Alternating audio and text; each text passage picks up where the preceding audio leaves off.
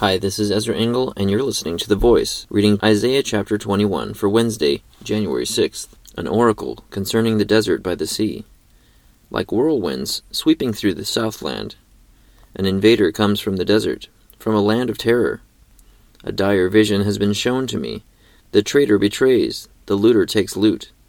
Elam, attack! Media, lay siege! I will bring to an end all the groaning she caused. At this my body is racked with pain. Pangs seize me, like those of a woman in labor. I am staggered by what I hear. I am bewildered by what I see.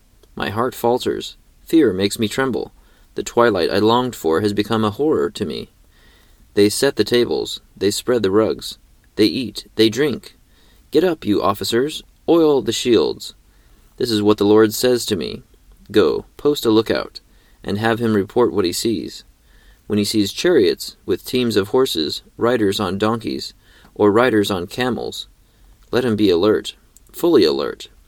And the lookout shouted, Day after day, my lord, I stand on the watchtower. Every night I stay at my post. Look, here comes a man in a chariot, with a team of horses. And he gives back the answer, Babylon has fallen, has fallen.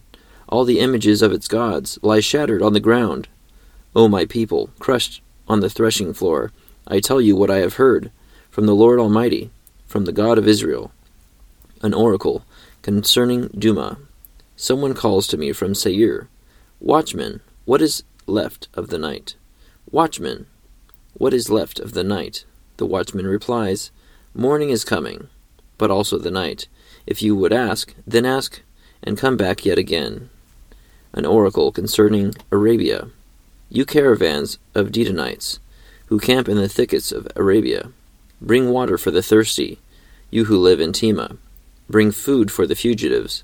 They flee from the sword, from the drawn sword, from the bent bow, and from the heat of battle. This is what the Lord says to me.